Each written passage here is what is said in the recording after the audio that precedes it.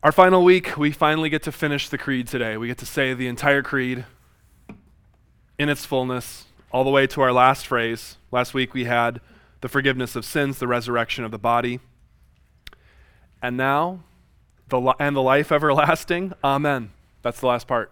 And the life everlasting, amen. You want to try it?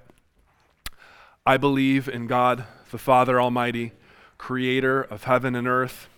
I believe in Jesus Christ, his only Son, our Lord, who was conceived by the Holy Spirit, born of the Virgin Mary, suffered under Pontius Pilate, was crucified, died, and was buried.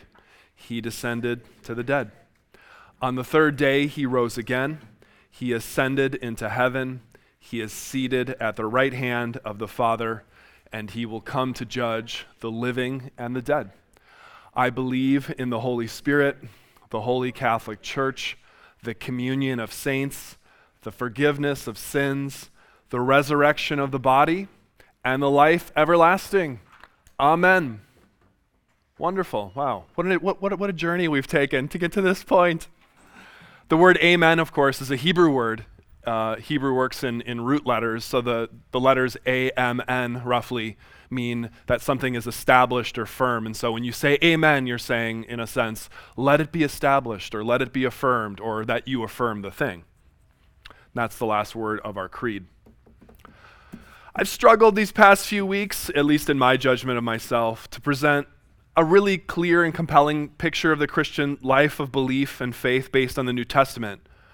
Why? Shouldn't I be better at doing this? Maybe. But here's a problem. It's not an excuse for any of my poor teaching tactics, for sure. I think, but just a fact. It's really hard to summarize all of the meaning that Christians have poured into and found in the Gospels, in Jesus, in the writings of Paul, and all that in a few short weeks, such that we have in this semester. It just can't be done in a serious way. What we can try to do, at least what I've tried to do in my own approach, has been to open some doors, maybe even just crack them open just a little bit, so that you can feel empowered with some reading of the Bible, some meeting with others, some hearing some things, some background, some encouragement, some knowledge that can carry you forward into what I hope for all of you is a next phase of exploration. I realize that for some of you, that next phase for exploration is just humming right along in your Christian life, your church identity, and all of that. For some of you, the next phase of exploration might be like, wow, I just read the Bible or parts of it for the first time, and I sort of was a Christian, or I'm not sure, and I don't know, I think, I don't know, this means something to me now, and now I'm saddled down with this information. What am I supposed to do? For some of you, it might mean wow, finally, this is what Christianity is. I know for sure now that I don't want to be a part of it. Okay. But your spiritual life isn't over if that's you, if you've drifted far from faith. Not at all. I'll tell you a story about that in a second. There's just much that we can't accomplish now. So I guess as a professor, I'm kind of feeling the burn. I'm feeling the burn of the limits of what it is that we can really do in a course like this. I hope you're feeling those limits too. You should be feeling those limits. If you're not feeling those limits, you don't have a big enough vision for what this all is. The best encounters, I think, that we have with God in Scripture come in so many ways, in actions, in relationships with others, in prayer, silence, moments of struggle. Sometimes we find ourselves living Scripture in a way that takes us, I think, closer to the meaning of the text in ways that we could never achieve by just talking about it or by just reading, okay? When I was in graduate school, I had been married for about, I think 5 or 6 years at that point. My wife and I had been pastors at a church. We were co-youth and associate ministers at a church in Missouri, of all things, not where either of us grew up. And I think we'd come out of a time in our lives when, we were just kind of burned out. Burned out on church, burned out on God, burned out on reading. I had already done my master's degree at that point. My wife did 2 master's degrees. She was ready to work and just live life. I was starting yet another round of school. It all just felt like a lot. And I joined a trip with my school, with my PhD program, to go and do an archaeological excavation in Israel, which is my first time to Israel. I was so excited. And it was at a place called Ashkelon, which is on the Mediterranean Sea. And I don't know, I think I came there after my first year of my PhD program just angry. I was just burned out, The expectations that other people have of you in school and in life sometimes just feel like too much, frankly. They felt like too much for me at that point, I'll tell you. I felt like a constant failure. Like everything I studied and did, no matter how good it just was never enough. A lot of it was self-imposed pressure. It wasn't that people were like bullying me in my graduate program. It's just, it's just that feeling that you get. I had things that I wanted in my life. I wanted to finish that program and be a professor and live my life, but just felt like it was very far away. And doing the archaeological excavation was like not anything like I thought. I thought archaeology, honestly, at that point, I thought it would kind of, not quite this way, but almost. Like I kind of thought it would be kind of like Indiana Jones-ish, Like I thought we'd be running around in caves with pistols and things, at the very least, with whips and stuff, and gold. There would probably be gold. It turns out that archaeology isn't like that at all,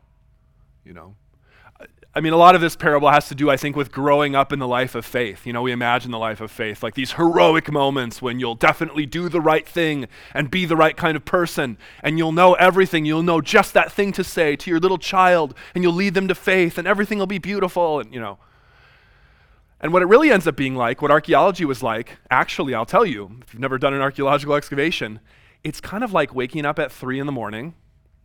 and having like tools, almost like little brushes and trowels, like you're a gardener, and it's kind of like cleaning the ground. You're like brushing the dirt, and just like these very subtle layers of things. There was no gold. There was nothing like that. But in an environment like that, where you're waking up that early and when you're with a bunch of other people who are kind of in your situation doing something like that, I don't know, there's just a lot of hilarity. There's a lot of like 4 a.m. jokes that are like only funny if you're there and it's 4 a.m., and you're just, and I think as this excavation went on, something in my soul kind of just loosened up a little bit. And one day we went down to the Mediterranean Sea to swim. It was so beautiful. It was like bath water. It was just gorgeous.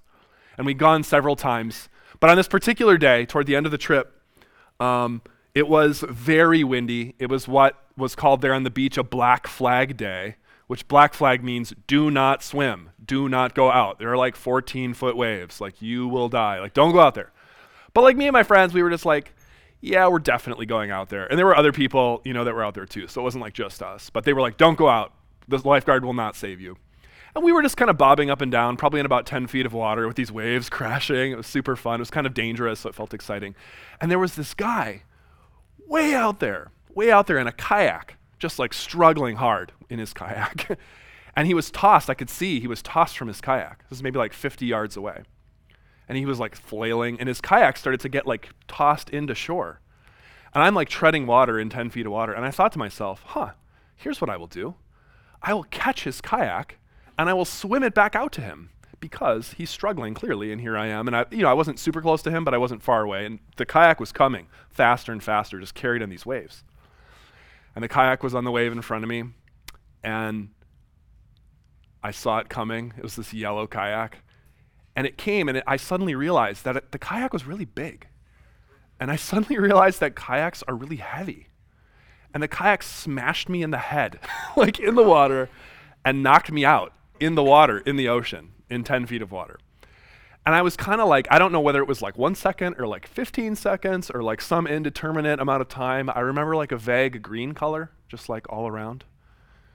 And the wave kind of rolled, and I rolled up, and I just kind of came up out of the water. And I was like near the shore, and it like brought me in another wave, and I saw the kayak was like already up on the shore. I never knew what happened to the guy. Did he live? Did he die? I have no idea. And I washed up on the shore, and I just kind of let my body just go kind of limp. Did you ever do that in the waves? Just kind of let your body just go limp and let it kind of lap up. And I thought to myself, yeah, this is probably what it feels like to be a piece of driftwood that just like washes up on the shore, And then another thought came to me, almost just like a vision. Not really like a vision, but it felt kind of mystical. It changed my whole mind. It changed my whole self. I thought to myself, oh, this is what it feels like to be Jonah, spit up out of a whale and tossed up on the shore in the very place, maybe in this exact spot. Story of Jonah, of course, in the Bible, we didn't really cover it with much depth. We talked about it, but he's a prophet who's sent by God to go to the Assyrian Empire. Do you remember the Assyrians? And the Assyrians are like this hateful group, in the ancient world, and Jonah doesn't want to go, and so he runs Turns out he doesn't want to go, not because he's just running from God, God's call in his life, It's It turns out he thinks the Assyrians are horrible, horrible people, and Jonah wants God to kill them, but he fears that if he's a prophet, God will send him there, he'll preach to them, they'll repent, and God will forgive them, and he actually wants God to kill them. So he's running for that reason. It's kind of strange. But the book of Jonah kind of, so he gets swallowed by a whale, he gets thrown over in a shipwreck, swallowed by a whale, spit up on the shore. Then he goes to Nineveh, to Assyria. Then he preaches to them. Then they do repent. And this is kind of how the story goes. Jesus even cites the story of Jonah as a kind of allegory or typology or something like that for the resurrection. Just as Jonah was in the belly of the whale for 3 days and 3 nights, so the Son of Man will be killed and be in the earth, and so on. And so it becomes Jonah, even in his comedy and his folly, his racism, he becomes a kind of forerunner of Jesus and of Jesus' own journey down and up. The Christian life is always kind of about this. You go down, you come up. It's one of these patterns that you see in a lot of literature, and it's just kind of there. You die, you live. You experience disorientation. You come up and you have a new orientation, a resurrection. And seeing myself as Jonah at that moment, just kind of fell into the broad, I guess, Christian pattern of like reading Jonah, interpreting Jonah as a story of like running from God. Was I really running from God in that phase of my life? I don't know if I was really running from God. I felt far from God, that was for sure, I think. My wife and I were struggling to find a church. We were struggling to find our feet, I think, after working in a church for so many years. It just all felt kind of like drab. But in that moment, feeling like Jonah, feeling like I was like participating somehow, not just like in my mind, right? Like with, my hopes and my dreams or my prayers, but like in my very body, like living out a biblical story in that moment that I made for myself, that just happened to me. It was like scripture didn't just get illuminated or come alive. I was like living it, like mystically. And my life really actually changed after that moment. I had a kind of a freedom spiritually and in my mind that I just didn't have before. I can't really explain it. And we found a church and we got connected in ways that we hadn't been before after this trip. Maybe it was just the trip and being away. Maybe it was this experience with God on that beach, just seeing myself and feeling myself caught in a sense. Changed my life, not just my abstract beliefs about X, Y, Z. I don't think that, you get to pre-plan or script moments like that. I've found personally in my life of faith that much of what has been meaningful to me have been things that have just happened to me by God's grace of meaning. And I don't mean to discount things that we choose to do. A lot of choices involved in life, tons and tons of choices. I've just found spiritually that when it comes down to it, I just haven't been able to like will things to happen, just make it happen. Like, you just got to do this, And I guess I brought up this idea several times, either in parody or in maybe sarcastically or in other ways, just to suggest that this isn't what the life of faith is about. Like sitting down and just being like, okay, I know I'm supposed to believe this thing. I have to will myself to believe it. And you just have to like somehow come to this like pure mental state. I can tell you I was in no pure mental state out there in the Mediterranean Sea, okay? No pure mental state at all. But something happened to me there and I was receptive to what God was saying to me. The life of faith feels more like that to me, it has.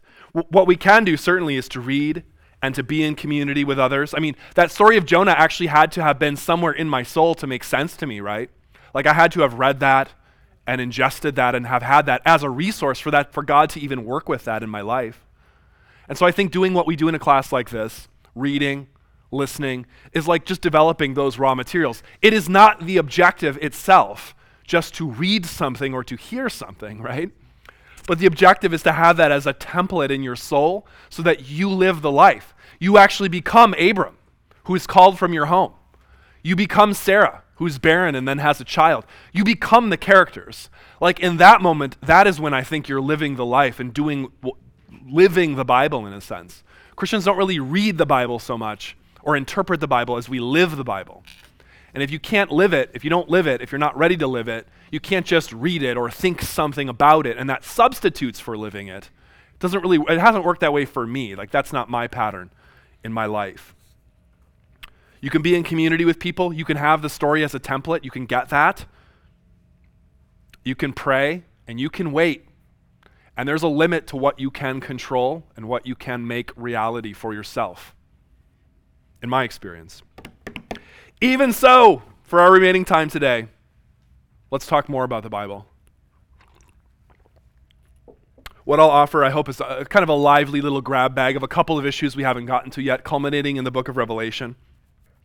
all as usual by way of preparing you for this week's reading a little bit. And we'll loop back to some materials that I had hoped to cover in the previous 2 weeks and we just didn't get a chance to mention. Okay, how about this? From the Creed, and the life everlasting. What is this life everlasting? How does it work? What does the Bible say about it? I turn to 1 Thessalonians, a passage I'd meant to read previously, but now I'm finally here. I'm finally reading this passage I've had queued up for a couple of weeks. It's not, maybe not the most transformative passage in the world, but I want you to notice something about it. This is the Apostle Paul. This is maybe the earliest letter that Paul wrote. And in this letter, he's talking about all kinds of things. In particular, he's speaking with a lot of urgency to a community that expects, as the early church apparently did, that expects Jesus to return to the earth any day, any minute. That's an expectation, the idea that Jesus will return, that gets weirder in a sense for the church living in our time. Because it's been, a while. It's been a long time. Although you could say, well, it hasn't been a long time for God. And in fact, Paul says something like that in one of his letters, like, a day is like 1,000 years. So what, So what if you have to wait? Wait for it.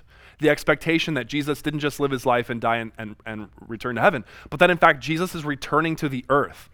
And we live life almost like those who are waiting for that return. Like you're waiting for the boss to kind of come and check on your job to see how you've done. This is how early Christians lived.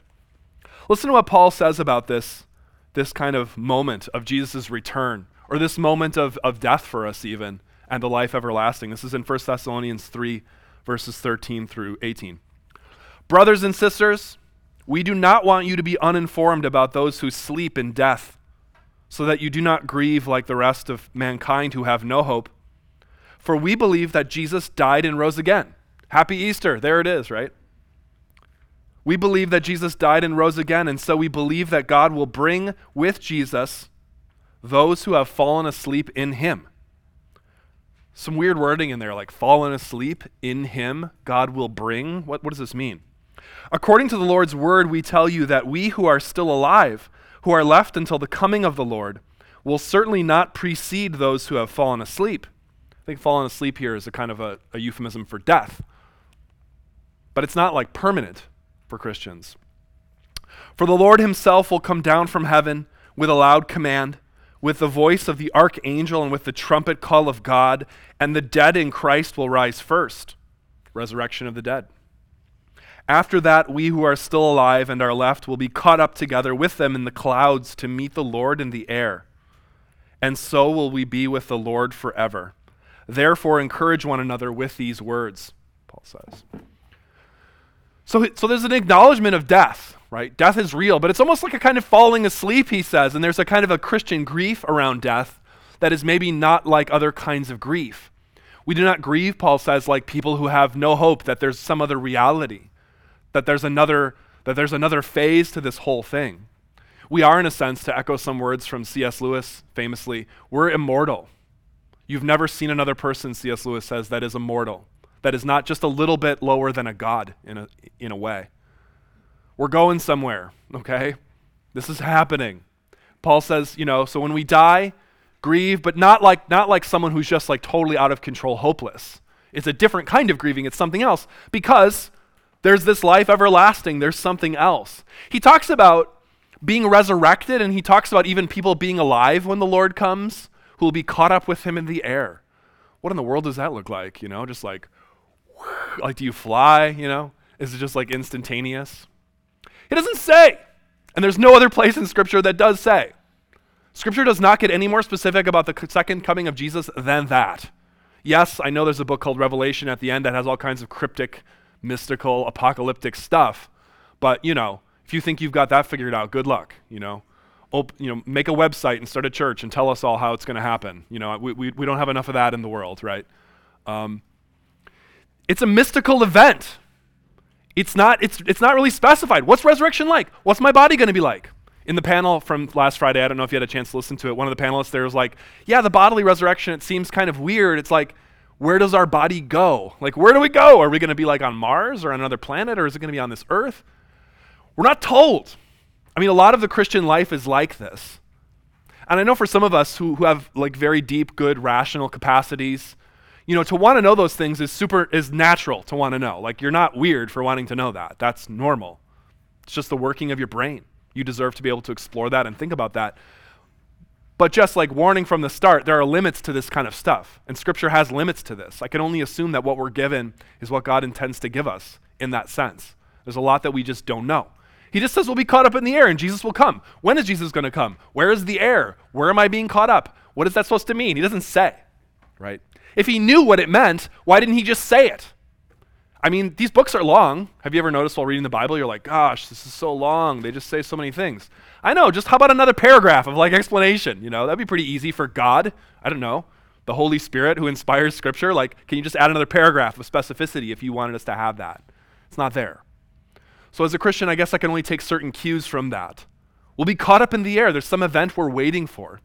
Christians are looking forward. We're moving through history. We're pointed towards something. We're moving towards something, and not just our death. What does heaven look like? What is heaven supposed to be like? Does it help to like visualize heaven in some way? The book of Revelation, as I think you'll see in parts of your reading for this week, does visualize heaven, I guess you could say in a sense, with streets of gold and with beautiful trees and things like that. Can I tell you a secret? Maybe God will punish me for saying this, but like, I find the image of streets of gold to be very uninspiring. Like, I don't know, like gold, like really, that's the best God can come up with? Some gold? Like gold is like stuff that we all have, in our lives here down on earth. Like he's going to pave the streets with gold. Couldn't we think of like some godlike material that's better than gold? Well, I think the secret here for people like me is like, yeah, it's an image.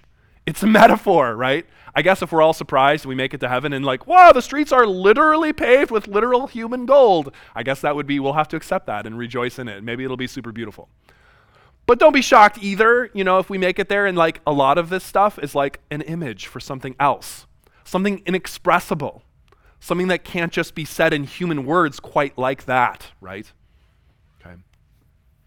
So we're left with images, we're left with mystery. We're not really told what we're going to do in heaven, You can imagine things that you could do for billions or trillions of years. Some people have been terrified of the idea of heaven, just like the boredom of it. It's just hard with a human mind to even imagine what an eternity would be like. I suppose if it's with God, it just should be good. But like how good? What exactly? And there's a kind of terror of the afterlife, even that I think we see in contemporary culture. Have you all ever seen episodes of the show Black Mirror?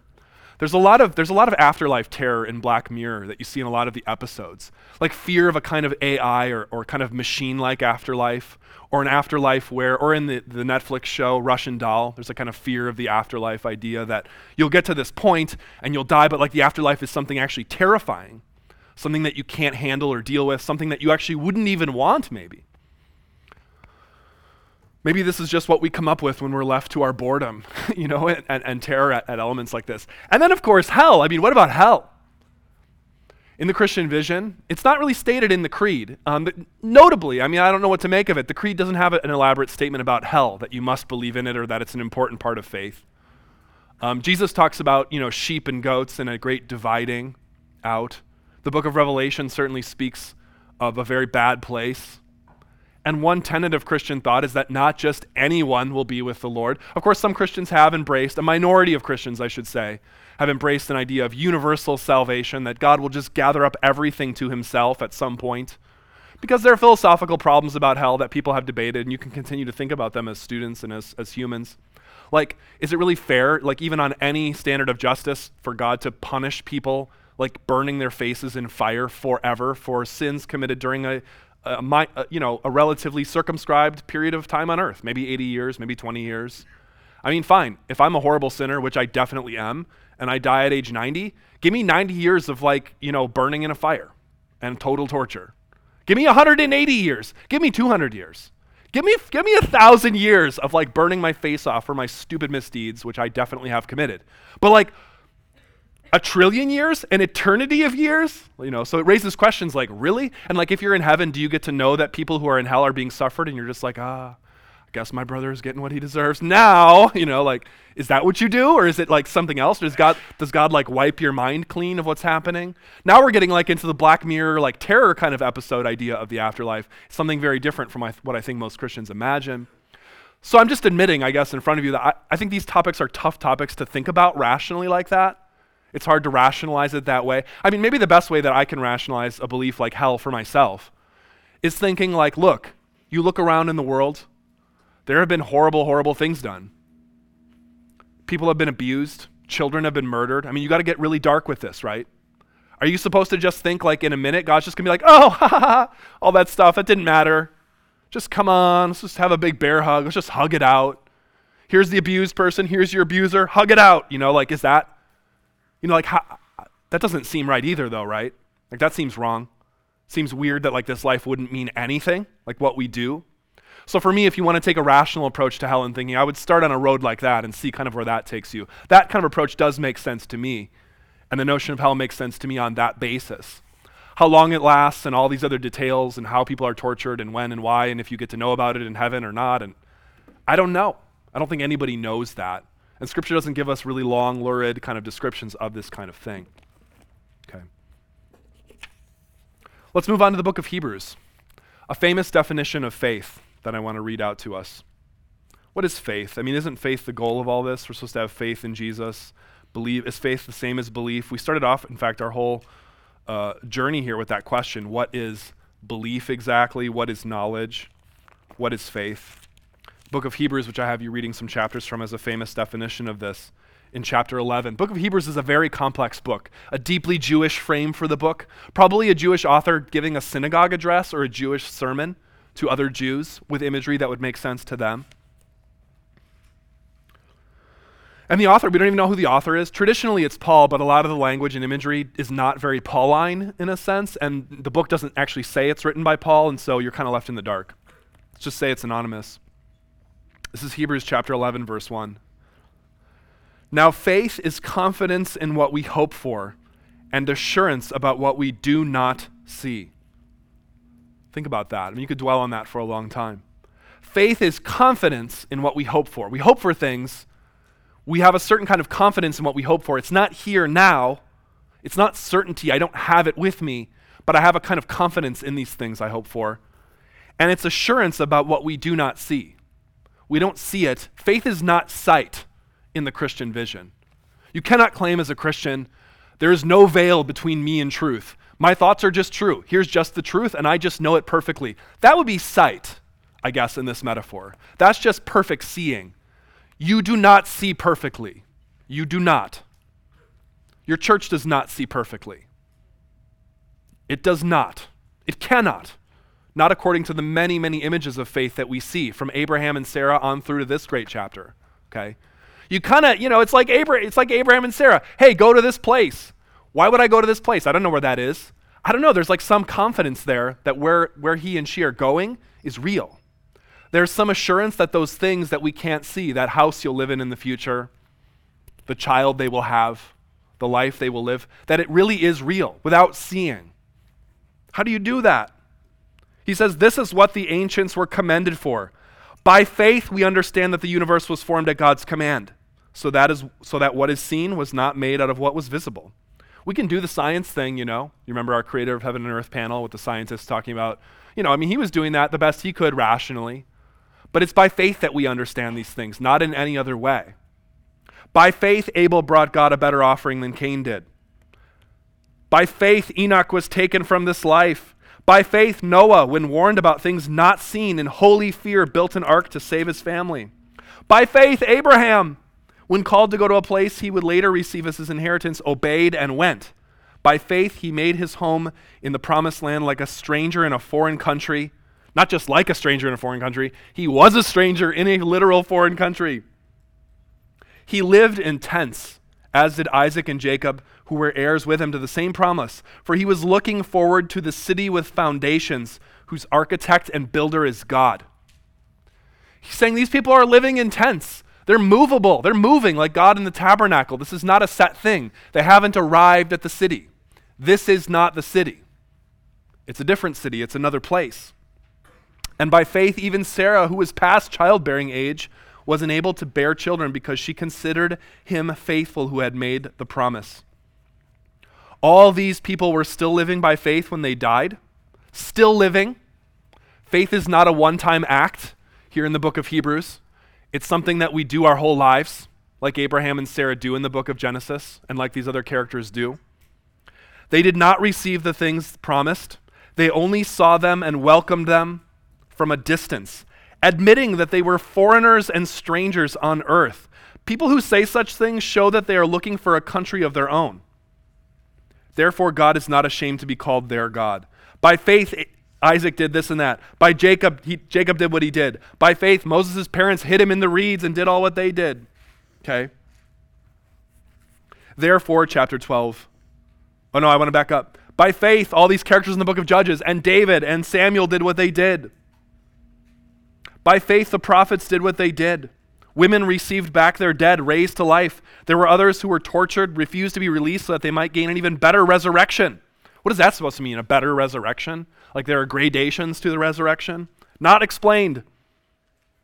They were put to death by stoning. They were sawed in two.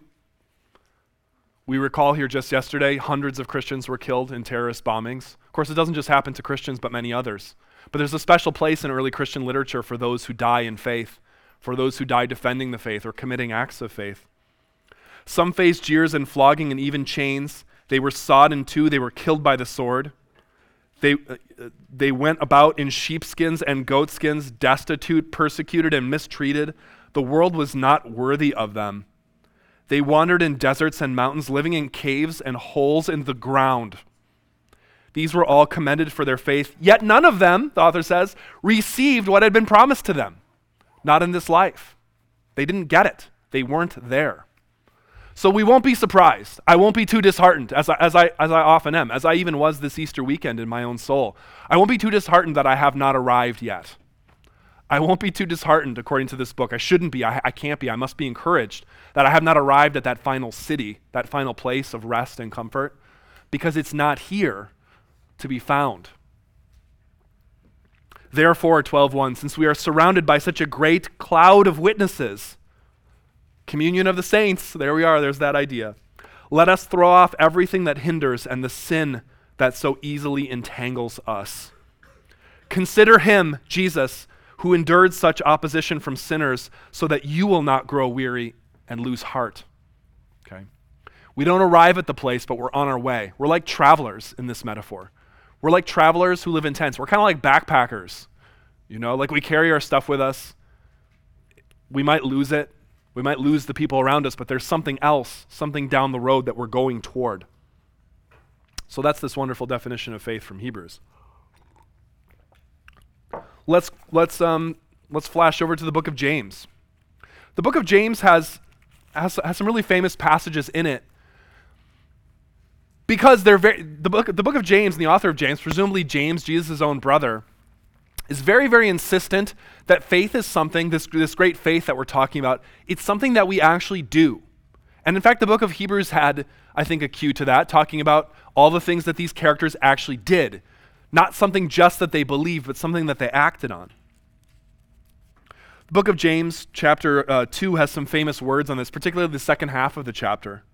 The author there says, if you really keep the royal law found in Scripture, love your neighbor as yourself, you are doing right.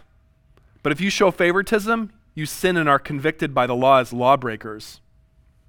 Speak and act as those who are going to be judged by the law that gives freedom, because judgment without mercy will be shown to anyone who has not been merciful.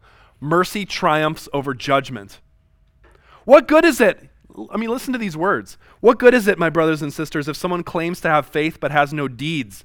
Can such a faith save them? Suppose a brother or sister is without clothes and daily food.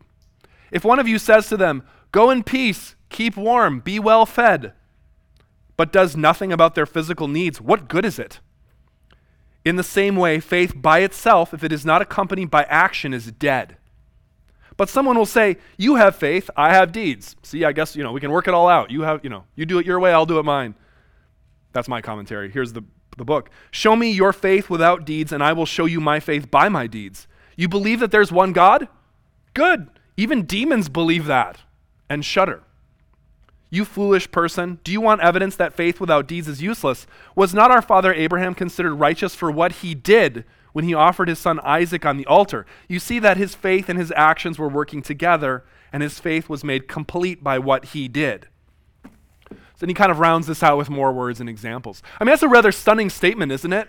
So even if you got in the Bible, if you were reading it like a novel, and you got to that point, you're like, okay, I guess Jesus was resurrected. I mean, I know I bring this up so strongly because I suspect, I could be wrong, I could be just flinging arrows at targets that don't even exist here.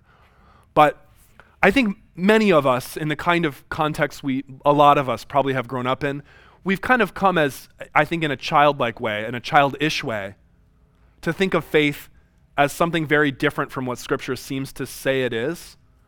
Scriptural faith, at least as you can see, at least as I can gather in these, even in these snippets I'm reading, is something like very rich. It's something mystical. It's something that you act out through your life.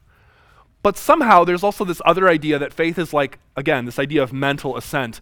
Maybe I will pray a prayer, almost like a kind of a magic prayer. Oh God, I believe that you're real, I guess, or you're real, and that Jesus died on the cross for my sins. I believe that, amen. Okay, I did it. I've stepped over the line and now I'm going to heaven. And I guess now my life is just kind of like this long, I don't know, what is your life then? Just like a thing that you do, you know? This is a pretty weak view of faith. It was definitely my view of faith when I was in middle school, high school, maybe even college to some extent. What I read in Scripture here in passages like this, though, are the authors saying, oh, no, if you got this far and you think that that's what this is, you are wrong. It's not. You can't, it doesn't work like that. These authors are talking about providing food and clothing to people around you. They're talking about the law, which I guess still exists for James to be obeyed and to show us how to live and what's right. The author of Hebrews is talking about people who hear God's voice in their lives and change who they are and what they do, what they study in college, whom they're around, how they choose to orient their lives. I mean, that's a big deal, That's something you have to believe with your mind and your heart. Yes, the author's saying, I think clearly, but it's something you actually have to act on.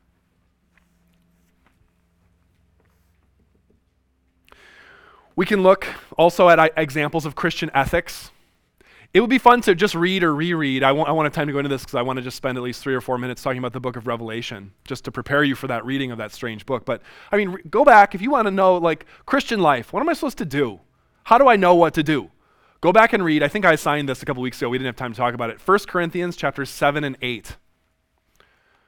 You want to talk about sex? He's going to talk about sex. You want to talk about marriage? He's going to talk about marriage. You want to talk about just like what to do in ambiguous situations in life.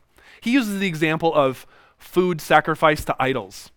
Like if you're living in a pagan society in non-Christian Rome, and people are doing sacrifices to all kinds of gods, but they have leftover meat, they don't just throw that meat away. You sell it in markets. And some Christians were like, you just sacrificed that meat to like a fake god, an idol, and now you want me to buy that and eat that? No way, I don't do that. Some Christians were like, why wouldn't I eat it? Of course, those gods aren't even real, they're fake. People can do what they want. It's all the world is God's. These animals are God's. It belongs to us. Paul has a suggestion for people in those kind of disputes. He just says, basically give way to your fellow Christians. Like, don't do anything that would cause other people to sin or to think bad thoughts about you, If someone's offended by that kind of meat sacrifice eating, like, don't do it in front of them. Just like go with it. There's a tremendous amount of freedom in something like that, actually. The New Testament ends not with a new law code in a way, not with like another Torah with like 650 laws for people, but it ends with a series of letters and very flexible instructions to small communities about how they'll live their life.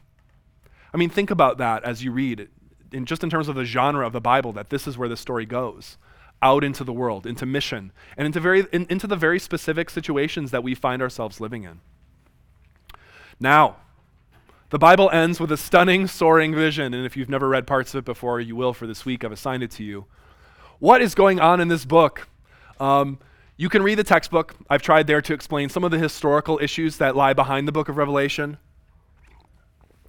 Some of the things that were happening in the Roman Empire at this time. You had emperors like Nero and then later Domitian, who were like emperors that were not friendly to Christians.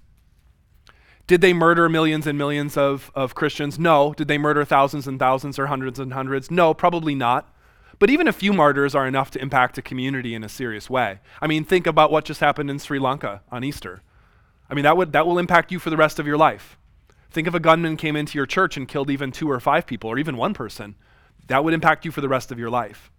So too, early Christianity didn't have major martyrdoms where like the blood was flowing in the streets with Christians. There's no historical evidence to support that anywhere, not in Rome and not anywhere else. And people have done a lot of studies on this, and you can get into that if you want. But apparently there was an atmosphere of hostility. And there were people imprisoned, including the author of this book, Revelation, was imprisoned on an island for some reason. He doesn't quite say why, presumably for his testimony about Jesus. He offers a vision of Jesus that is stunning and amazing. In fact, our word, apocalypse, comes from the Greek term apocalypsis. It's our Greek word for today, okay? Apocalypsis. Apocalypse means an unveiling, a removing of the veil of the blinders.